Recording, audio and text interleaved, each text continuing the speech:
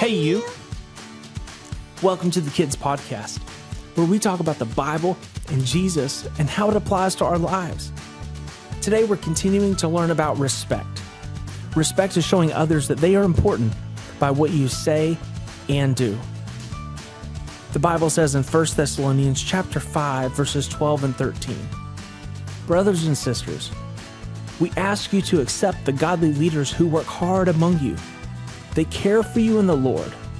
They correct you. Have a lot of respect for them. Love them because of what they do. Live in peace with one another." Have you ever heard this saying, respect your elders? An elder is someone older than you, like your parents, your grandparents, your teachers, and your coaches. In this verse, Paul talks about the godly leaders in our lives. People like your small group leader.